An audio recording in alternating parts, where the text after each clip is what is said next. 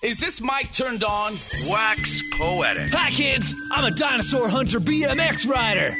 Long division sure comes in handy. All the little girls dream of one day biting into a corn dog and smiling at the camera. If I ran the web, you could email dead people. Wax Poetic. Just say no to family values. In the terrarium is Herpes. Herpes is a hermit crab. And I don't give a moment's focus to who does or doesn't like the sound of my voice. This is Wax Poetic on Co-op Radio, CFRO 100.5 FM. So what if I write a poem like a song?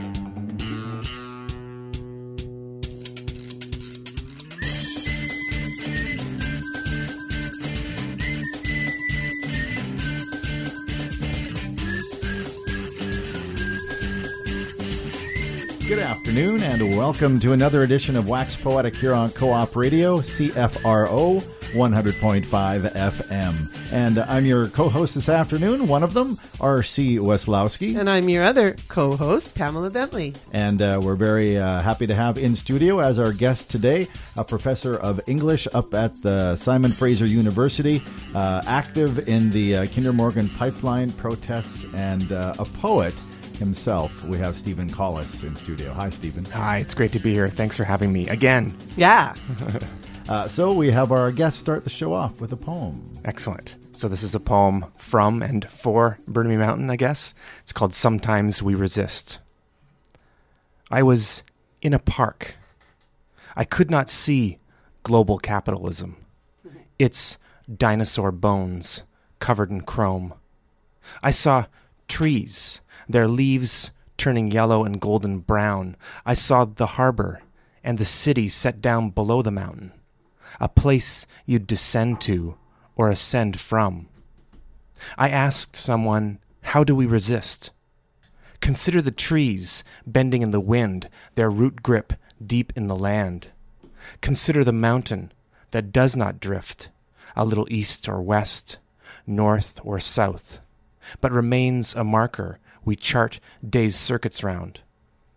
I asked, what if they come with saw teeth for the trees, with horizontal, directional drilling for pipelines through mountain's immobile heart? And one there said, sometimes the voice, sometimes the voices tear teeth from saw's blades, sometimes a body, sometimes all our bodies blunt the bits of drills dull dollars desire. Sometimes, someone said, someone just like you or me, sometimes we resist, sometimes we win. There you go. Nice. Nice. Yeah. Actually, Eden Robinson read that poem at the police lines during the height of all the arrests and conflict on the mountain. I wasn't there. I was away for a couple of days, and Eden Robinson's a novelist from Kitimat, who was down in Vancouver. And did he read that at the She, sorry. Yeah. Did she read that at the rally that was right before the injunction went into no, place? she just read it to the cops. Oh, and all the people that were gathered around the police line. Sometimes we resist, and we're going to resist you. Yeah. Take our teeth. Exactly. I love those images, like the teeth and the and when you said they come from the mountains, it kind of resonated for me from that piece that everybody always says, when they came for the communists, I didn't speak out. Yeah, when they right. came for the, I don't know if that was intentional or Yeah, not. actually but it wasn't, but that's a great echo. Yeah. Yeah. Right? They came for the mountains, and That's I right. dug in my teeth, and they came for the trees, and I dug in my roots, right? Yeah. You're making it better. I think I'm going to rewrite it. Make sure that reference is in there. No, I think the way you do it, the way I'm saying it is a little too cliche, too easy. I like yours better. So you were involved with the Burnaby Mountain, the Kinder Morgan protests. Yes. Because I have my feelings around it, but are the protests primarily like, because you're writing about the trees there, is it more of like, let's not damage the ecosystem and tear down the trees to build this pipeline, or we don't want another pipeline at all? Kinder Morgan's, a bad company, or we think it's a bad company and that sort of thing, or can you coalesce what the actual protests were kind of based on? I'll do that, and I'll do that by also sort of explaining some background on how I got involved. So Kinder Morgan is a Texas-based oil company, the third largest energy company in the U.S. They own Trans Mountain, which is a Canadian subsidiary that has a pipeline running from northern Alberta here to Burnaby. It has been there for years. They want to put a new pipeline in, essentially. They're calling it twinning, as though they're just adjusting something, but it's actually a brand new pipeline that will be 3 times the size of the original one, primarily carrying diluted bitumen. There's some real nasty stuff they're strip mining out of northern Alberta. So a number of us have been aware of that for a while. I'm trying to raise awareness around this issue. One poem I wrote was back in April when there was actually a march and a rally through Burnaby along the pipeline route right down to Kinder Morgan's gates of their facility at Westridge, where they load the super tankers.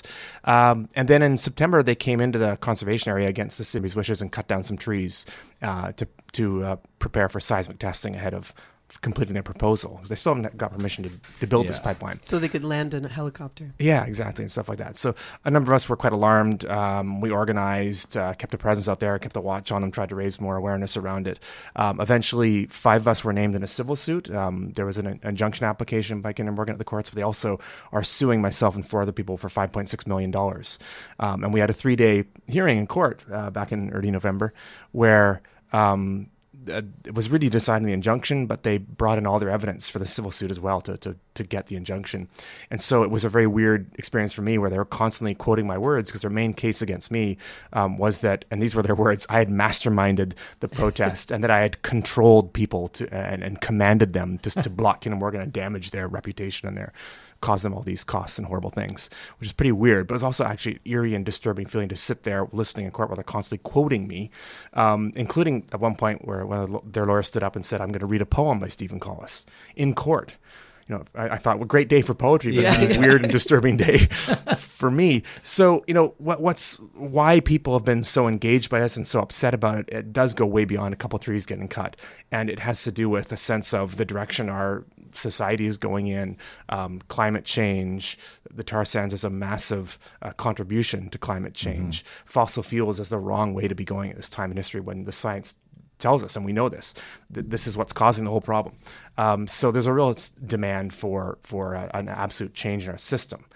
So this becomes sort of a fighting point for that bigger debate. And it's amazing that it's just this local, here you are, this little park in Burnaby, this quiet suburb, and suddenly here's the massive machine of fossil fuel capitalism crashing through the trees and knocking things over and throwing civil suits left, right, and center and getting the police to arrest over 100 people and all this kind of stuff. So it's kind of intense front line for what's really going on here, which is people are finally standing up and saying, no, we have to change all of this, not more of the same. Yeah, and a lot of the people who were there were not what would be considered the traditional protesters, right? Yeah. There was like, families are going up there, or parents and their kids, and people from the university and that sort of stuff, correct? Yeah, so like local residents, many of them retirees, students from the university, but people from all over the place too. People came. We had buses arriving from Vancouver Island full of people that were just, galvanized and just felt like they had to be there. So people came from all over, but the sizable portion of people are local and first-time protesters, I guess. Yeah. And the Burnaby mayor as well took umbrage, was like, okay, you can't do this without our permission. This is our land. This is our city. And he wouldn't be a traditional activist either. He's a lawyer by trade, and he's been doing council work and being the mayor for years. Yeah, and he's formerly a lawyer, or I guess you still are a lawyer. Do you ever stop being a lawyer? Yeah. I don't know, but he's a lawyer. But he's been absolutely steadfast in his opposition to this. And you hear him speak, you go, wow, is Karl Marx helping him write some of these speeches? I mean, he's right on point about the problems around money and democracy, money being used to run roughshod over democracy. Yeah, he's a really good speaker. I've heard him. I've heard him a couple of places. I actually heard him on one of the shows here on Co-op Radio. Right. He was on Democracy North last Thursday. Right. They had a whole interview with him, and it was great. Yeah, and the city of Burnaby still has an open case there. They're actually challenging the validity of the National Energy Board of Canada, which is what the body that's overridden Burnaby's laws. So that's up at the Supreme Court or Court of Appeal or something like that, and that's going to be working its way through the system. So there's lots of irons in the fire, as it were, from different parts of our society where people are trying to put an end to this thing. Well, and he ran on that he did. This. I mean, he's been vocal about it for a while, but he specifically ran on it in the most recent civic elections, and so obviously the people of Burnaby who voted for him to keep that up. So he's got that. So he's got that confidence behind him too, that he's speaking for more than just himself. And they've done their own polling, right? And it shows that something like 70% of Burnaby residents are opposed to the pipeline. So that's why you're seeing in recent weeks now that Kinder Morgan are going full on PR mode. Now that they totally lost the PR battle, they totally blew it. They're out there now like crazy, just saying, no, we're really nice and we're going to consult with everybody and it's all good. Yeah, there's an ad running recently that I saw on TV, and it's a young couple, or maybe it's a mother and her daughter, and they're standing in their backyard. And we were really happy with Kinder Morgan, and the pipeline runs through our property, and and we like that, and it's nice. And are you real people, or how much do they pay you? Actors. My favorite is the dreadlocked blonde girl with the helmet who works for Kinder Morgan. And they treat her really well. Yeah, and they have great safety records, she says, or something like that. So what has all this done for your poetry? Are you writing more? Are you writing less? Are you getting more appearances? What's happening? Well, yeah, people want to talk to me or hear from me. That's what happens when you're on the TV. People stop you in the grocery store and say, well, actually, the funniest thing was in mid-November, I was crossing the border into the U.S., and the U.S. border guard looked at my passport, looked up at me and said, you're involved in that protest on the mountain. Wow. You're getting sued. He's already excited. He's like, I saw you on TV today. So, the people want to talk to you. They want to hear about this because it's such a, classic kind of David and Goliath. If you're literary people, they think it's pretty hilarious that poetry somehow got wrapped up in this in a weird way and read in courts. People get excited about that one. You come read. But I've not been writing a lot. Most of the things I've been reading from lately are written previous to this moment because it's actually been a real damper on feeling inspired. You mostly feel desperate or too busy trying to survive day to day and find out and figure out what people need or could use or what you could offer today. So I've written that first poem I read there was maybe the one thing I've written in the last few weeks or last month or so. Right. But it's short. But this is the kind of you've been writing what I would call activist poetry. I mean, you do other stuff as well, but you write a lot of poetry that is on issues that you think are really important. Sure. Right. So this isn't a new thing for you either. This is like not at all. And a part of this, one of the reasons we decided to have you on today specifically is you're part of a fundraiser, our show coming up on Friday. Can you talk a little bit about that, and then we'll maybe jump into another poem? That'd be great. Yeah. So it's a fundraiser, raising funds for those of us who are still being sued. That case has not been decided yet. The CEO of the company claims they're going to not pursue it, but you can say that. In the meantime, they're still pursuing it. That is, I still have to have a lawyer arguing with their lawyer about how it's stopping or not stopping or what's going on. So we still have costs. There are still some people who are involved in the protests the last few weeks that have some costs, legal fees that we're trying to raise money for to cover.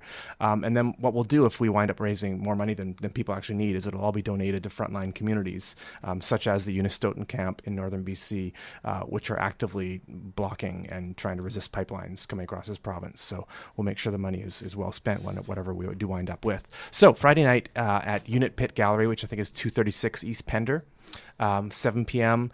Will be, they're calling it the No Way Cabaret. There'll be poetry readings, fiction. I think Michael Turner is there going to read, and myself, and who else I'm not remembering. Kevin Spenst, I think. Kevin Spenst is reading, exactly.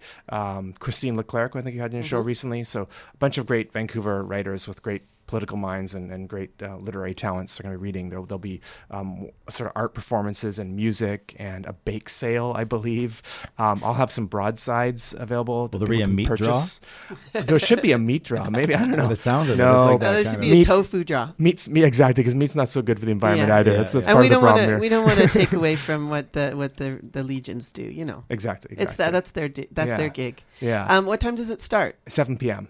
I'm going to try and I have a union thing actually that I got to go to that night, but I'm going to try and come by first. One of the wonderful things available is there's going to be a broadside of a poem of mine. It's a poem called 72 Theses Against the Tar Sands and Fossil Fuels or something like that. It's kind of got a long title. It's based on the Martin Luther famous 95 Theses he hammered to the door of the church in Germany that started the Reformation. It's a poem I wrote back in April when this march I was mentioning earlier happened, when we marched down to Kinder Morgan's gates and I attached my poem to the oil company's door. That's what did it, Stephen. That's what got them going. That might piss them off right there. They felt like the Catholic Church at that point. Right. Kinder Morgan the gallery has done up this beautiful artist print, limited edition. I'm making 10 of them. They're very expensive, but they're going to sell those to those art world folks. Well, how about I read it's a long half essay, half poem. But how about I read one short part of it? Yeah, that would be great. Yeah. And what I'll just set this up by saying, it goes back to RC, something you're asking about, which is what are the real concerns? And one of the things I really do want to talk to people about is the fact that it's not just about being against a pipeline, but it's about acknowledging our own complicity in the system that relies on oil, and the fact that we can't just stop a pipeline. We have to stop doing all sorts of things that we do. So I'm jumping in. This is, I think, starts at point 52 of the 72 theses against the pipeline. And what's come before this is a long tirade of accusations against a company I won't name, and I won't read the accusations because they're already suing me and I don't need to make them more angry. But here's the part where it turns a bit and sort of thinks a little bit about us and our involvement in this whole case or this situation. So after all the accusations, we say this knowing that we are consumers in a largely affluent society who work for wages and use these wages to purchase consumer goods, and thereby sometimes derive enjoyment and certainly our continued material existence. Who have, for instance, purchased automobiles, which run on fossil fuels to drive perhaps to the store, or perhaps on a vacation over sharp-terrained coastal mountains to peer into pristine lakes, or possibly spot a bear upslope and loping away from us into a stand of second-growth fir. Who run errands in those automobiles that are of ambiguous import and usefulness, and who bring home large amounts of petroleum-based products containing processed foods and amusements we will soon dispose of. Who wear clothes also fashioned from those petroleum products, the fibers of which find their way into our oceans and the base of the food chain, and who have mobile phones that are very distracting and amusing, and which are also made of petroleum-based products, and which contain rare earth metals extracted in disparate parts of the earth and brought to us so we may play Plants vs. Zombies by ships and trucks, also powered with fossil fuels. Who did not necessarily mean to do anything harmful, but fell for the sleekness of products, and the way marketing campaigns made everything seem so sexy and easy, and convenience became a truism almost no one could contradict. Now isn't that convenient? We know this, yet still declare our opposition to oil pipelines, the tar sands, and the entire fossil fuel industry, knowing that we are as much a part of the problem as Kinder Morgan or any other company is. We acknowledge that to oppose this industry is to admit that we must change our lives and consume less and relocalize our economies and do without some and possibly many of the consumer goods we have found so distracting and amusing, and really who's to blame? Well, we are. We contend that the argument based on job creation is a red herring, to employ a metaphor based in nature, because jobs have many sources and no one type of job should have precedent over any other, and the goal anyway should be jobs that are life-promoting and life-sustaining and not life-destroying, and apparently anyway, more people are employed producing beer in Canada than oil. Now, wouldn't a beer pipeline be something, Particularly in East Van, when more craft beer place opens up. I don't know. Exactly. Or coffee. They can send batches of different kinds of beer through the line. Yeah. That's what they do with the oil pipelines, right? They can send different products to the same pipes. That's like a major shotgun, right? That's like the shotgun beer in a big, big way. Exactly. In a big, big way. Yeah. That I love that section because it's so true, right? And sometimes when I think about going out and resisting, or going out and planting my body and into some sort of protest, I think about that kind of hypocrisy. Yeah. But you couch it in such a way that it's like, okay, we know that we do these things. Yeah. And the way I've sort of made sense of it for myself is that I would do it differently if I could. And in the small ways, like I share the vehicle that I have. I let anybody who needs it so that they don't have to get their own, and sort of things like take transit. Like there's all these things that I do, not to like, but I think about what you just wrote and read for us quite often. And sometimes in the past it has stopped me from protesting because I don't want to be a hypocrite. Yeah, but we're in a society where it's almost impossible not to be a hypocrite. Exactly. So then we have to sort of dispense with that idea and do what you just described. Where can we modify our own behaviors and consumption patterns? But also, where can we demand other options that actually aren't there for us right now? That's right. And it gives us permission to do that. It's like you can go and protest, and you're making, even though you're doing these things, even though you have a cell phone, you can still go protest if you want, if you want to stand for it. Yeah. You've been listening to Stephen Collis on Co-op Radio, CFRO 100.5. Show is Wax Poetic. I'm here with R.C. Wasowski and Stephen Collis. How about let's hear the other poem that you had brought along with you. Yeah, I brought another poem, which was, it's from my book, To the Barricades, which came out in 2013. And recently Talon Books produced a lovely broadside of the poem that we used at another fundraiser that happened a couple weeks ago. So I read it there, and so it's a poem I enjoy reading. It's a little more performative than some other ones, so I'll read that one. It does have some harsh language towards the end. Just a little warning. Warning listeners now that if they're offended, they'll have to plug their ears in about 3 minutes from now, but we'll see how it goes. All right, so it's called Come the Revolution. It's kind of an invocation and encouragement, come on, revolution. But also, that idea that, well, come the revolution, then things are really going to change. Just waiting for it. Come the revolution, we will. The revolution, we will return to the revolution, return to the sensuous body of language. Come the revolution, we will return to the sensuous body, and sound will propel us through the barricades of others, the revolution, through the barricades of otherness, and come as mere sparks will spark us, come the revolution anew, and we will, the revolution come anew, and irony will no longer bind us. The sensuous body of language lift us.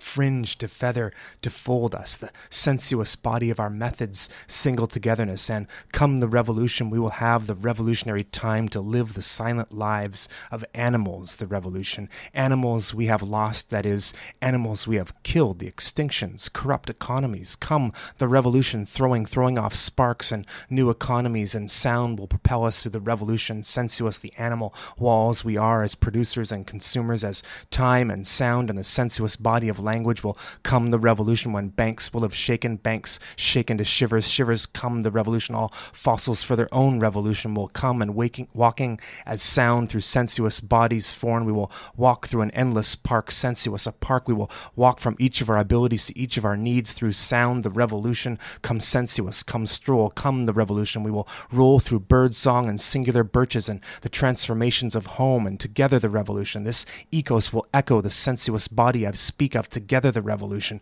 through this others effulgence, so other species, climates come the revolution, we will echo new limits, we will wrap self-governance and limits, wrap the sensuous body of human tongue and animal revolution, self-governance and bios and animal wrap, sound all lifted to be level to small habitations and habits to be level as animal and sound and sensuous bodies, small hearths of animals own, all of us, all animals owning, all come the revolution, we will come to be animal, to be sound, sing the revolution, we will sing swords out of songs, sing swords into our songs, songs through flowers, through fields, sing bees through these fields, sing carbon out of atmosphere, sing chemicals out of oceans, sing economies, capacities, even sing balance, sing home sustainable, sing sustainable, come sound, come sensuous, sustainable, sing songs of the absence of oil and death in the oceans, unsustainable, of tanks and guns and airstrikes, unsustainable, of endless colonial occupations, unsustainable, profit motive and equity investments, unsustainable. Sing come the revolution, sing a jubilee for all the revolution, sing come hammer, come storm, the revolution will come,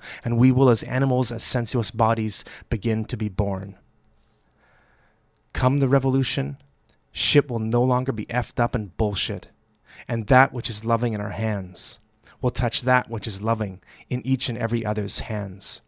And while reading this poem, still won't be the same as storming a bank, oil refinery, or parliament.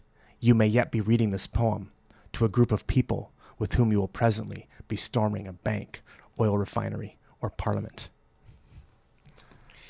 You wrote this before you were standing in a park. Oh, yeah. It was a way to get people to the park. No. But you didn't even know that was coming. Pardon not exactly. No, not exactly. Yeah, that poem is pretty sexy. Yeah.